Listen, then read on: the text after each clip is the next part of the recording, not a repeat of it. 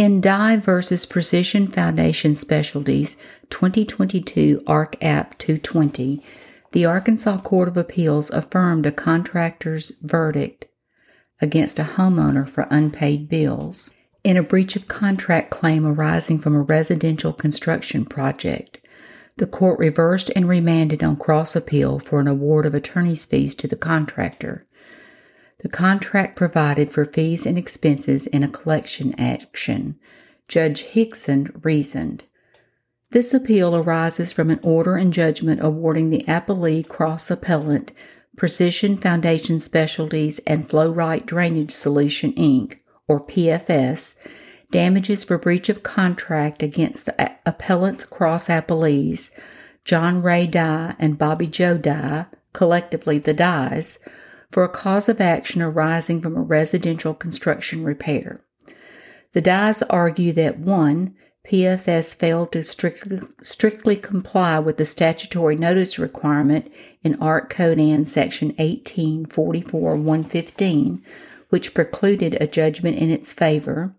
2. The contract is usurious, which voids the contract. And 3. The jury's viewing of the residents in question deprived them of a fair trial because the deficiencies in PFS's work product were concealed. PFS cross-appeals, arguing that it should have been awarded attorney's fees as a matter of law and contract.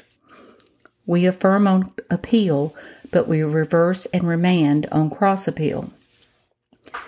The Circuit Court held a hearing on the Dyes' motion for partial summary judgment and on May 23, 2018, entered an order denying the motion.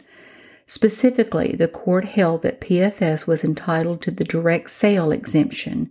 Therefore, the statutory notice was not required. The court further found, contrary to the contention of retroactivity by the Dyes, that the effective date of Act 808 of 2017, which amended Art Code Ann Section 1844-115, to explicitly require residential contractors to provide the important notice, was August 1, 2017, and should not be applied retroactively.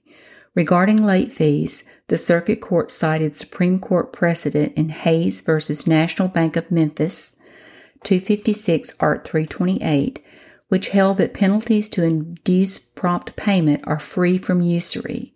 Therefore, the contract was not void.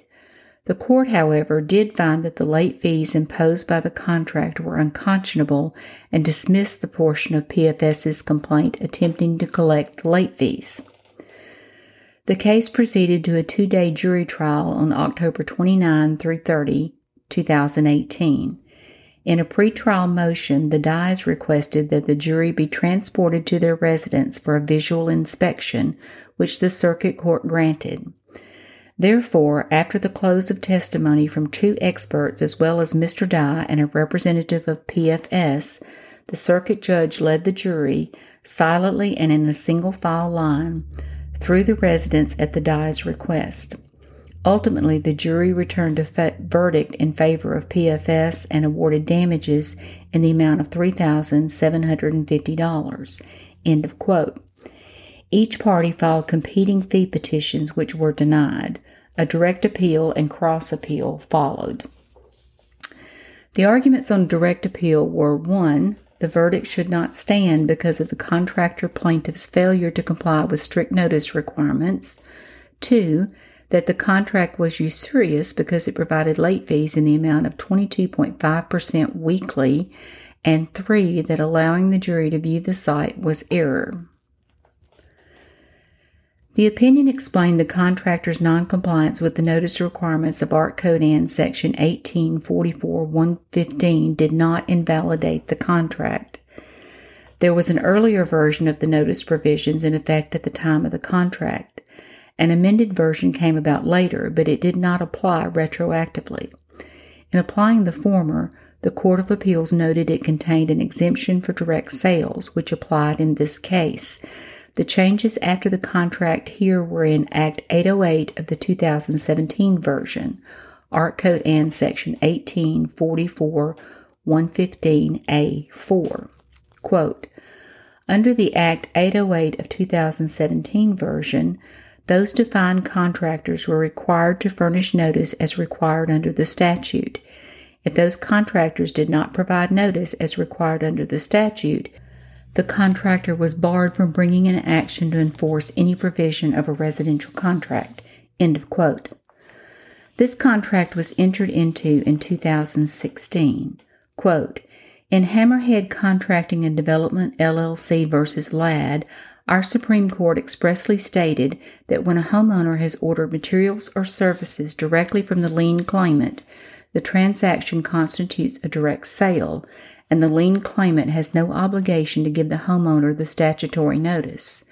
The court reiterated in Hammerhead that the homeowner is in direct privity of contract with the direct sale contractor, therefore the exception applies. End of quote. The amended statute would not be applied retroactively. Quote, accordingly, giving retroactive application to Act 808 of 2017 would destroy any cause of action to seek payment for its work by a contractor who fell within the direct sale exception prior to the amendment, but who complied with the requirements of the statute that existed at that time. Retroactive application in this instance would be entirely contrary to well-established law against disturbing vested rights. End of quote. In a footnote, the opinion added that more changes have been made to the current-day lien statute. Quote, since the filing of this appeal, Art Code and Section 1844-115 has been amended again by Act 984 of 2021 to only preclude a residential contractor's lien rights if the appropriate notice requirements are not followed.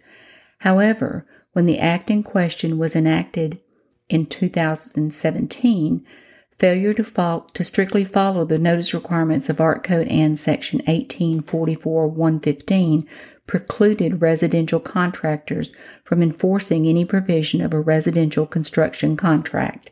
End of quote. The Court of Appeals rejected the argument that the contract was usurious. The contract provided that any payments more than a day late after the invoice date will include a late fee charge from the invoice date of 22.5% weekly, or the maximum rate if higher. This was something the homeowner was capable of avoiding and not usurious as a result. While the trial court found the rate was not usurious, it declined to enforce it, however, because it was unconscionable. While the homeowners argued it was error to allow the jury to visit the home because defects were allegedly concealed, this argument was not preserved. While the trial court granted their pretrial motion for the jury's inspection, a contemporaneous objection was required at the time and was not made until after the verdict in a motion for new trial. The Court of Appeals ruled the lower court did not err in denying discretionary fees under Art Code and Section 1622-308. However, it erred in denying them under the contract terms. The contractor sought both its attorney's fees and the expenses of an expert. Quote, now we turn our attention to the expenses relating to the expert witness.